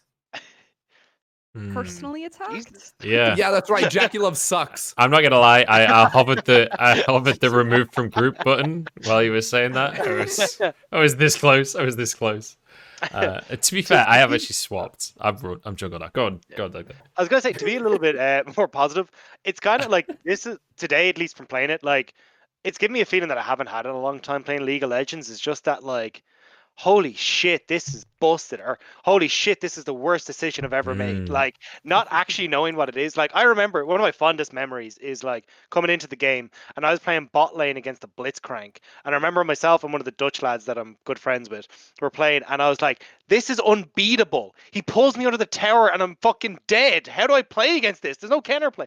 And like, I haven't felt that in so long. And now coming back into playing today, I actually was kind of like, oh, well, if I put Riftmaker on this guy, or I do that with this thing, like all these different combinations. And it was really cool to just kind of go. And I know we were talking a little bit about Chakrez as well, who's like tweeting constantly about like Titanic Hydra Katarina is now a thing. And I'm like, that sounds so stupid. I want to have a look and play it. Like, I haven't had that feeling for so long playing League. And it's nice now to get that feeling again of just like, holy shit, this is so cool that I get to try all these wonderful things. That like doughy-eyed newness. It feels to me like, do you know, something I noticed earlier today when I was playing was the changed icons at the same time as changed items is really, really important, because I realized I opened the shop and I was like, I don't know what the fuck anything is, right? Which obviously you can look at that in a negative way, but you can also think of it like, it felt to me like, you know, when you quit World of Warcraft, but you're still an addict, so you start a different MMO, right? And you're like, what the fuck does any of this do? And you've been playing hardcore World of Warcraft. This may get a little specific here. You've been playing hardcore World of Warcraft for 3 years at this point. You've been like raiding hardcore permanently. You've been like playing PvP and shit. You know everything there is to know about World of Warcraft. Then you play this new MMO and nothing makes sense and you don't know what anything does. And you suddenly remember how to enjoy a game, like Dagda says, because you don't know, and you gradually figure it out, and you're like, holy shit, this is busted as fuck. Holy shit, this is busted as fuck. And you discover things. But I think if the icons had stayed the same as before, like Deathcap, for example, right? The item has changed a bit, but it's still fundamentally Deathcap.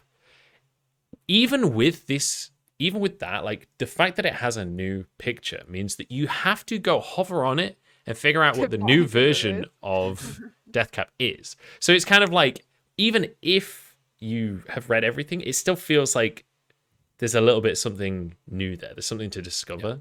And it feels, you do get that kind of childish joy of figuring it all out again, which is, I'm just glad that they disabled ranked for it, you know? That ranked doesn't actually matter during preseason, because it's childish joy now. If it was in ranked, not childish joy. We were playing ranked flex earlier today. We were just giving away Yeah, LP. but it's not real ranked, right? It's not real ranked. It does at that affect point. your MMR, just less so. I believe. We're leaving the country. We don't mind. Yeah. Fair. Honestly, so More LPT.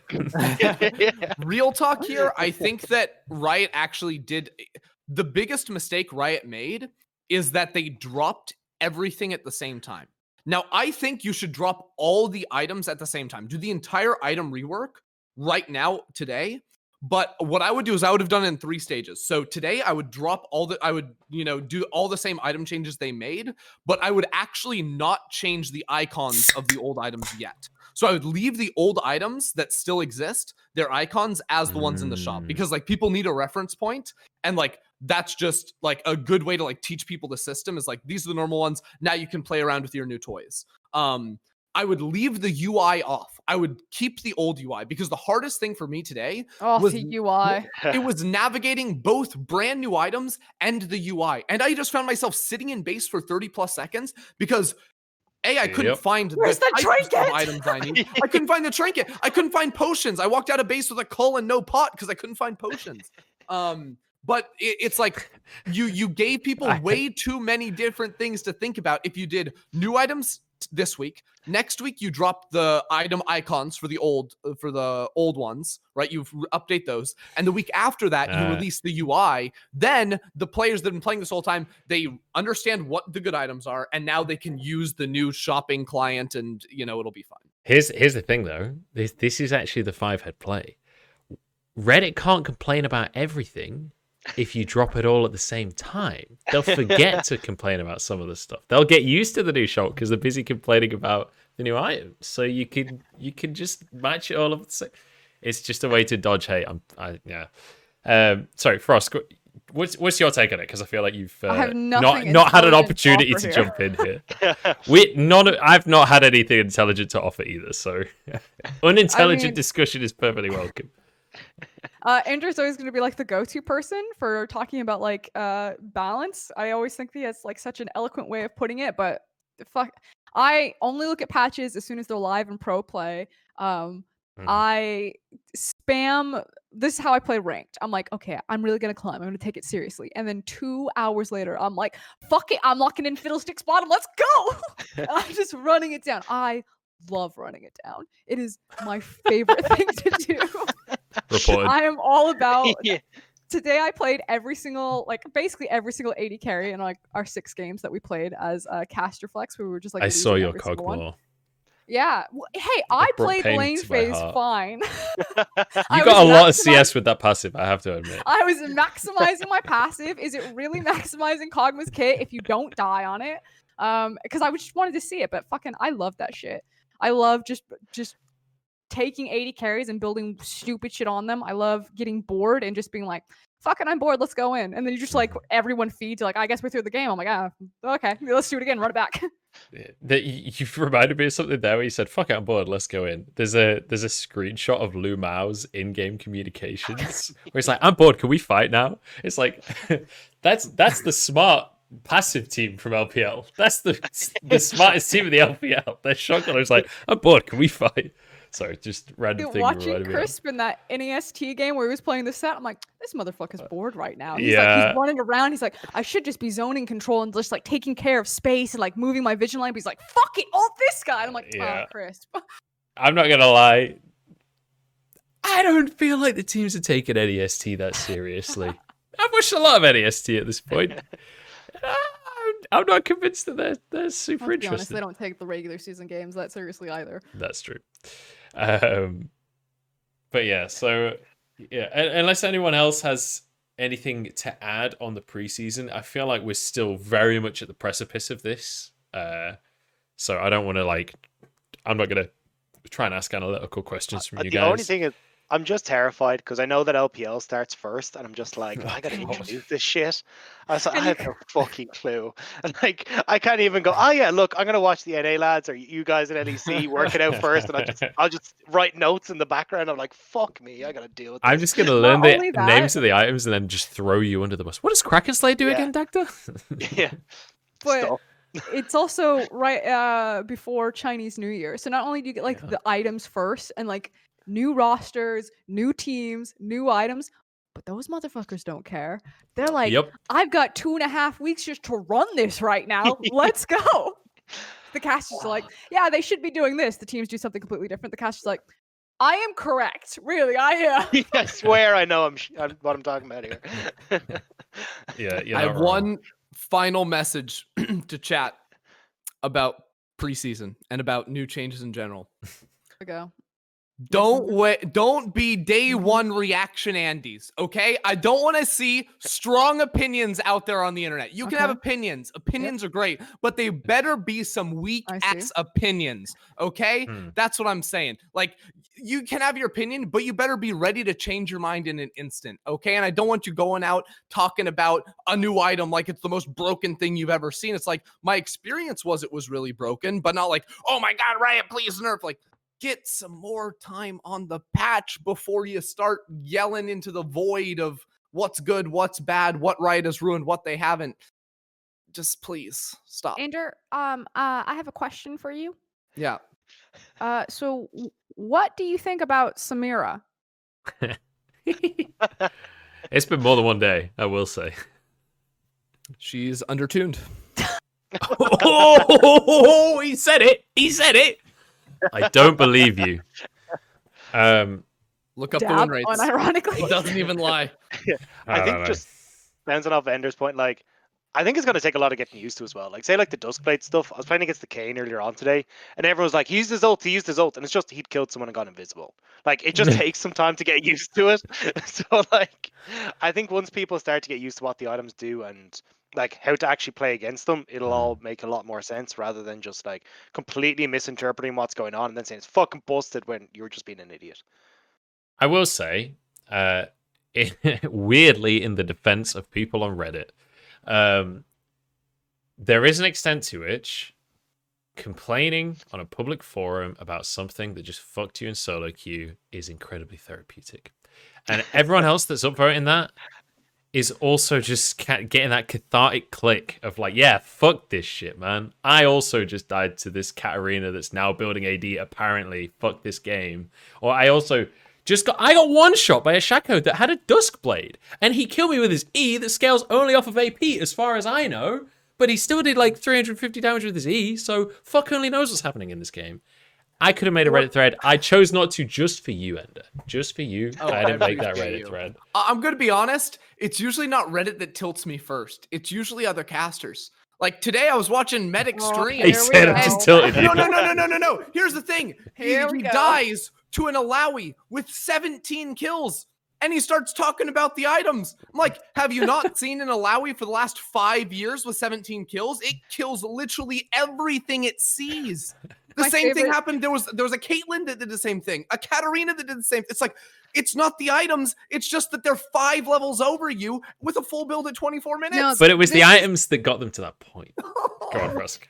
This is how I feel when Azael, and it was somehow considered controversial when Azael came out and he was like, basically the most wet take ever, which was, guys, I don't think all of the conversation about items really has that much of a breakdown on what happens in these games, which I 100% agree with. True. Teams do not win and lose by how they build fucking items. That's just the Except easiest thing very to fringe criticize. cases, yeah. Oh, it's just super French cases. Yeah. You know why they lose? Because they get bored and they run it down at the wrong time.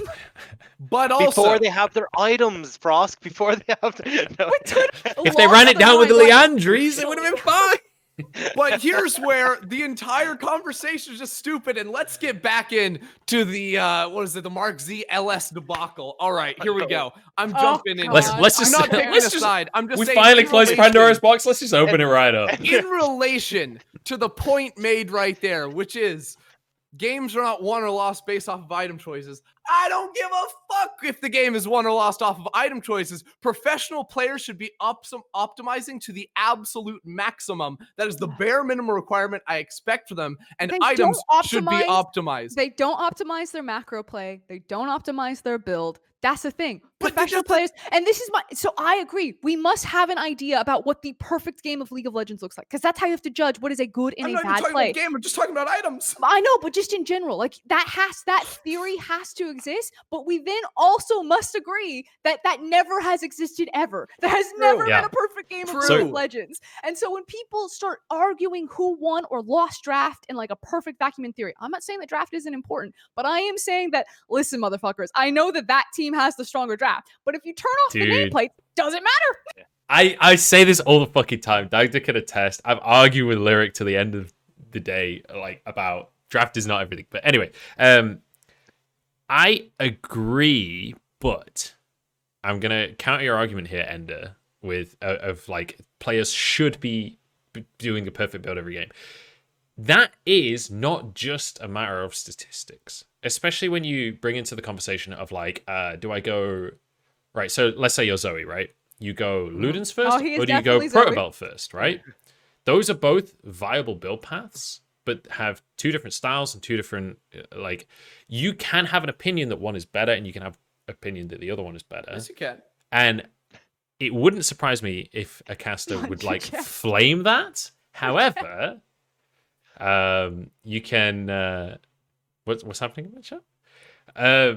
On my chair, did you say? I'm lost. Anyway, opinions or not, like there are different ways to build champions without it being completely in, and for it to be okay. Yes, I agree.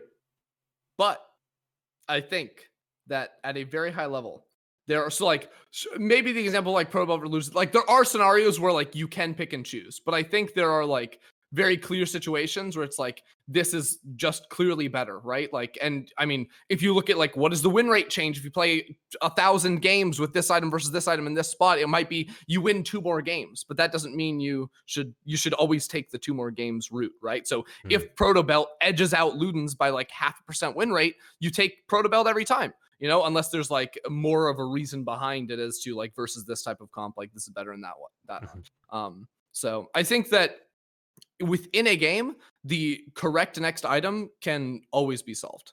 I don't think I've been presented a situation where someone can be like, you can build either this or this. They're both fine. It's like, well, maybe there's a split where it's like to accomplish this goal in this game, you build this item or this item, but then you can look at the goal and be like, well, do you need to accomplish that goal? If yes, then you do that item and that item is correct. So I think you can always actually solve that. I think that's how it goes.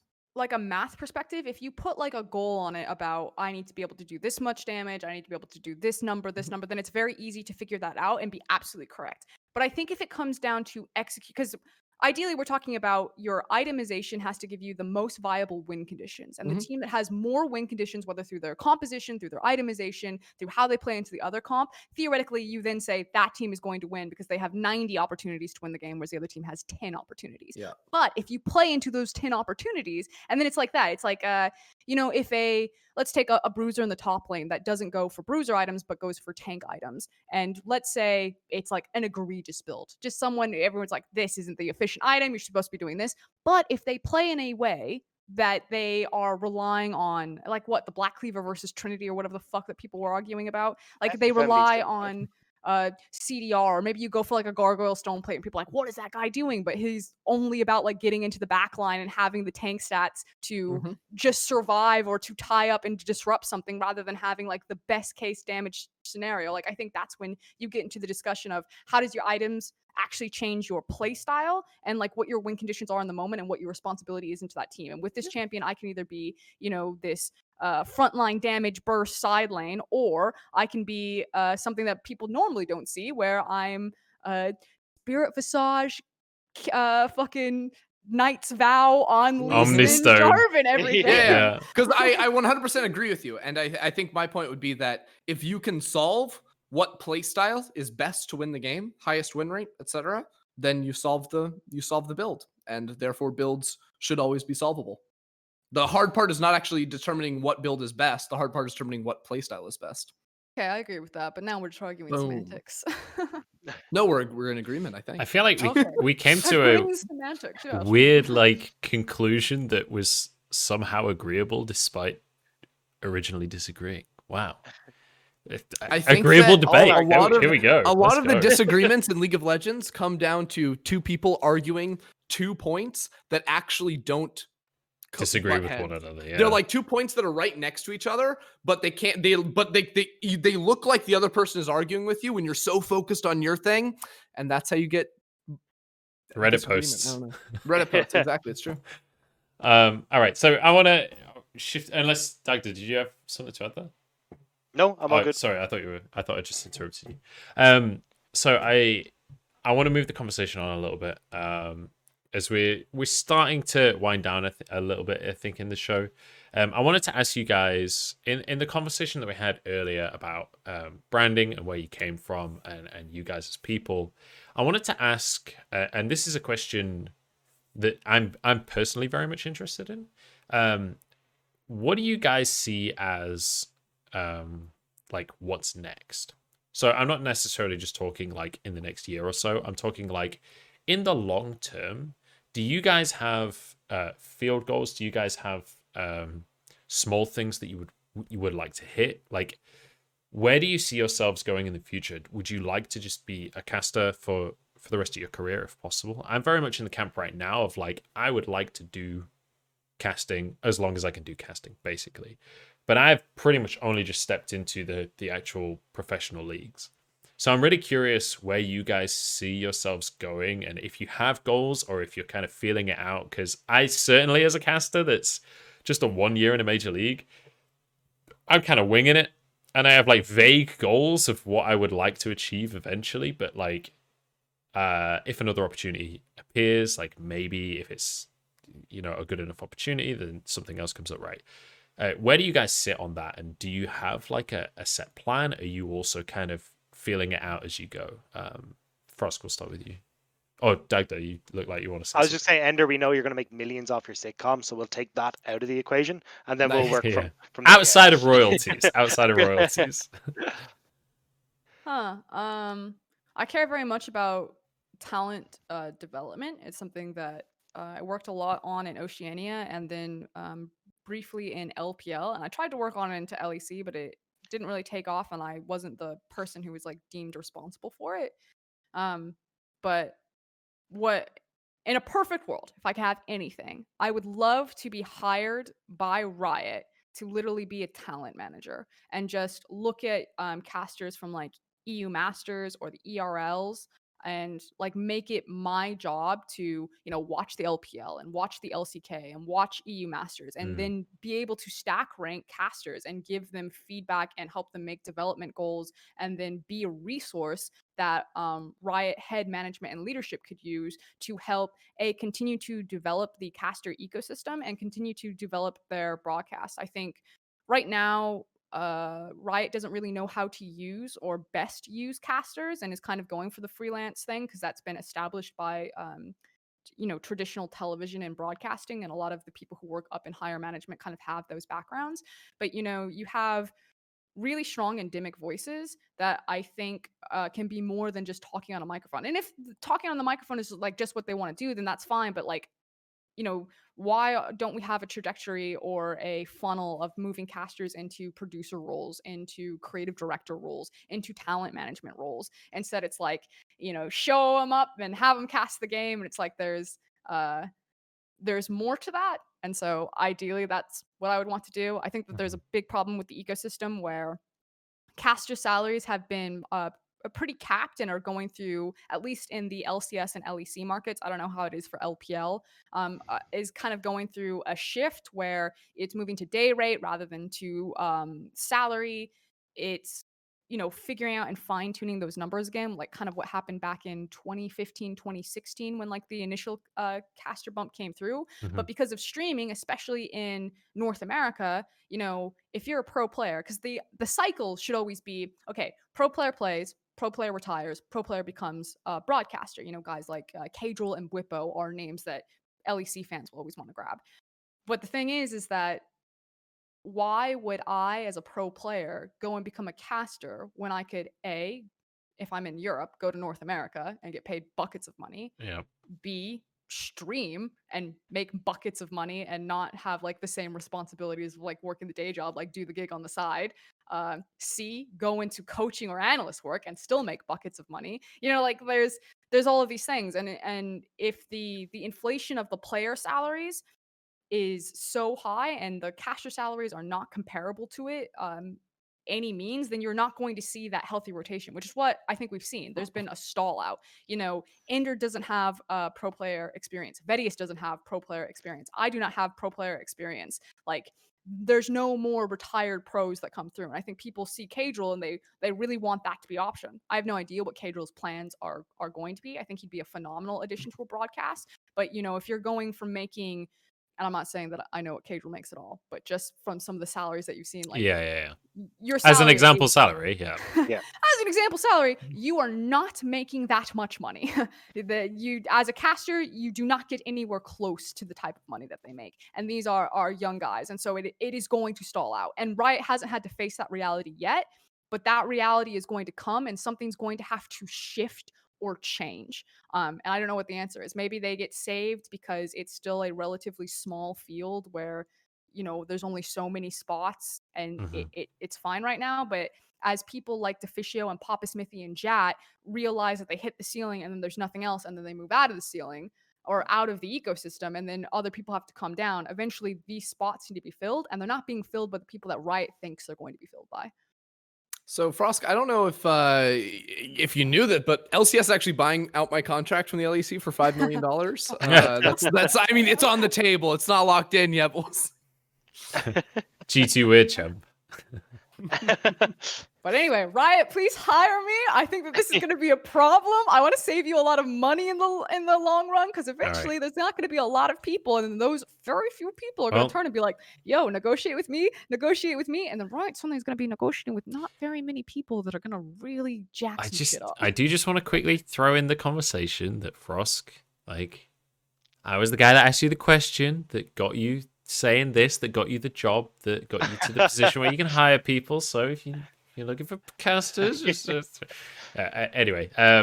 So also to you, Ender, as well. Like, what's the next best thing? Like, or what's the goals in the big term? Or are you winging it? Because I'm fucking winging it. Honestly, I was winging it for a while, because to me, like, casting was the end goal, and then it came so much sooner than I expected that I was like, wait, what's the next thing? Like, I sort of freaked out like 2018 and even last year a bit. I was like, but I've always had like the thing I was trying to do. Like, it wasn't always casting. Like, it was a lot of different things. There's that horrific feeling of directionlessness where you're like, yeah. But it's why it's why this year for me has been really eye-opening, from the amount of like creative freedom you have on LEC, from writing content pieces to acting in them. Like, I actually found I really have a passion for those sorts of things, and I would actually really like to move into mainstream entertainment, whether it is like writing or acting. Like, either of those two things really interest me, and yeah, that's what I see myself doing in a world after esports, because I hope there's a world after esports. I don't think I want to be casting for the rest of my life. What about you guys? Are you casting when you're like 30? I don't. Well, I mean, that's 2 years away, so I don't know anymore. But yeah, I was gonna say it's literally a year and a quarter for me. So yeah, probably, like, hopefully, actually. Like, Munch has been around a little bit longer than me, but like, I worked up until 2019. I left my job and I worked in finance to start casting. So I'm fairly new to the scene, where like I was doing it a lot beforehand. Like, I'd done the masters and all that kind of stuff, but it always been as a side for a hobby kind of idea. And eventually got to the point where I was like, wait, I'm actually making enough money from casting that I don't need to do this finance job. So I was like, right, well, I'm going to give it a shot. So right now I'm very much kind of on the winging it side and kind of seeing where it leads to, because I'm not really sure. And the fact that I get to do it, like, I'm super grateful, but God only knows what the scene is going to be like in 2, 3, 5, 10 years time. Like, yeah. I was being a little facetious earlier, where I'm not I don't have set goals of what I want to be, but I've been working full time for 6 years in esports now. And I've done a lot of casting, I've done a lot of production as well. I've worked full time as a producer. And I'm at a position where I really, really disliked working as a producer, and I don't think it was producing necessarily that I disliked, but maybe the crowd I was with, or there's 1,000 factors, right? But I do think I was pretty good at it, so maybe that's a path that I could go down later on. However, the reason that I am even involved in esports in the first place is I wanted to be a caster, right? I saw Joe Miller, I saw D-Man, I saw Quickshot, and I was like, fuck, man, I want to do that. So until I've made it to the World Championships, until I've made it to a point where I have inspired people in the way that those people inspired me, I'm not giving up on this shit. I am gonna make it to that point, and until I have achieved that goal, this is absolutely what I want to do. Is it the world final that you want, or is it just worlds? Is it It's like, where is it? Is it like, it is a the world quarterfinal? final? Is it a semifinal? It's the world final. That's ultimately the goal, and ultimately, even I think if I made it to the world final, I'm not sure the thought would be, all right, I've done this, let's go and produce. I think actually the thought would be, there is like a romantic thought in my head of like being that kind of like 60-year-old guy that's from way back in the day that knows of players you never heard of. That's like, you know how like I know he's not a particularly popular figure anymore, but like Gary Lineker, for example, in football, he's been on that desk in the Premier League for forever, right? I would love to eventually be that guy, and We're both American. That's Yeah. I was gonna say. Okay, well, anyone that's English Scully. knows who that Ben is. Scully Frost. Anyone who's eaten Walker's crisps knows exactly who Gary Lineker is. But like, just being that like synonymous with the game would be obviously the ultimate dream. That is an incredibly high goal to reach, but that would be the big dream for me. Yeah, I'm kind of in the same boat, but I think one of the guy who's like inspired me to kind of go into esports to begin with was a guy called Sean Plott, Day9. I'm sure people know who he is, but I've never heard of Day9, him. yeah. But he was always like, look, don't put all your eggs into the one basket. Here's like 30 different things that you can do within esports. So that's kind of the model that I'm taking right now is, look, I'm not going to just I'm going to put a lot of effort into this, but I'm going to make sure that I've got like a lot of other stuff on the side, because if one goes bad, well, at least then I've got a lot of other things that I can fall back on as well. And that's kind of the steps that I'm taking, but it's probably a very measured approach because I'm coming into this after leaving a job in finance to come into this. Yeah. I think that's one of the hardest things as well, moving away from normal society into esports, because it's still the Wild West. People say it's not, but this is still the Wild West. All right. I think the conversation is sort of. I actually have one more question, if you guys don't mind. It was just because myself and Joe had this conversation before, and I'm always curious to find out off of other casters. Is kind of like, what is the thing that excites you about casting? Like, what is the thing that gets you up in the morning? You go, this is really cool. Like, is it that teaching moment where you're like, here's this really fucking cool thing that I found, like, I really want to share it with you, here's that thing? Or is it the moment where you get to make someone smile, or you get to share this really cool experience, like have that moment of connection with the fans? Like, what is the thing that actually makes you want to be a caster? For me, it's the performance element of it. I think I'm a really competitive person, and I don't really get that in casting, and that's like the big thing that I miss out on it. But for me, it's like very similar to like be in front of the camera, have a lot of eyes on you, and like have to put on a show. And to me, that's just really exciting. The pressure doesn't really get to me, but like I feed off of it like super, super well. It's just a rush for me, and yeah, cameras go on. I'm having a good time. It's the story element. I've cast for so long now that I've seen a lot of players like literally grow up on stages before, where I like cast their first game and then almost cast them, some people like through to retirement. I remember I was casting IMA versus WE 2016 when IMA qualified, and Amazing J made the crazy flank teleport on WE in game 5, and they ran it from basically their inhib all the way through and killed the 2 towers and then qualified for Worlds. When, like, the important thing was the context of that moment. I'd been so against IMA all year because I felt that they were so one-dimensional, and WE were always the better team. They were always favorite. They always had like way more ways to win. And then for IMA to win in that way, to finally prove themselves as like the 3rd best LPL team, for Amazing J to get revenge because he'd been on EDG and then benched and then kicked to the sister team and then said, I'll get IMA all the way back into the LPL and then I'll take them to Worlds. And people were like, you're fucking crazy. You can't do it. And to see him then make that play in fucking the overtime buzzer shot from like half court down. And he's like, he was playing his famous Nautilus. He did his TP flank, which is what he's famous for. He fucking started it. And I was casting that and we were just losing our shit. And Fish had like a really great win moment call. And I remember seeing Amazing J, he literally just started sobbing. And the stage was 4 corners.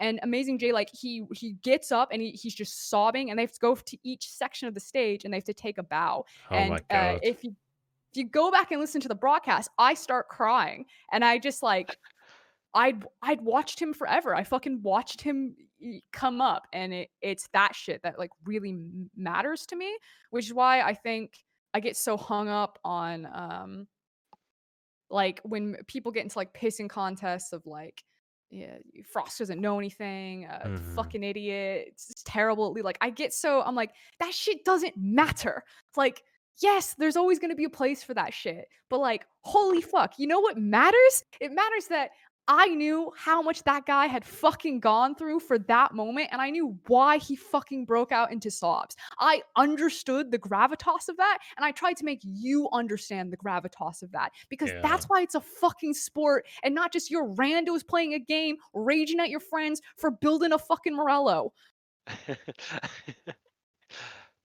I can respect that. I can respect that big time. At the end of the day, we are storytellers. That is the top and bottom of it. People follow people, not games. So I think that's a fantastic moment to end the show on, honestly. I think that's really powerful.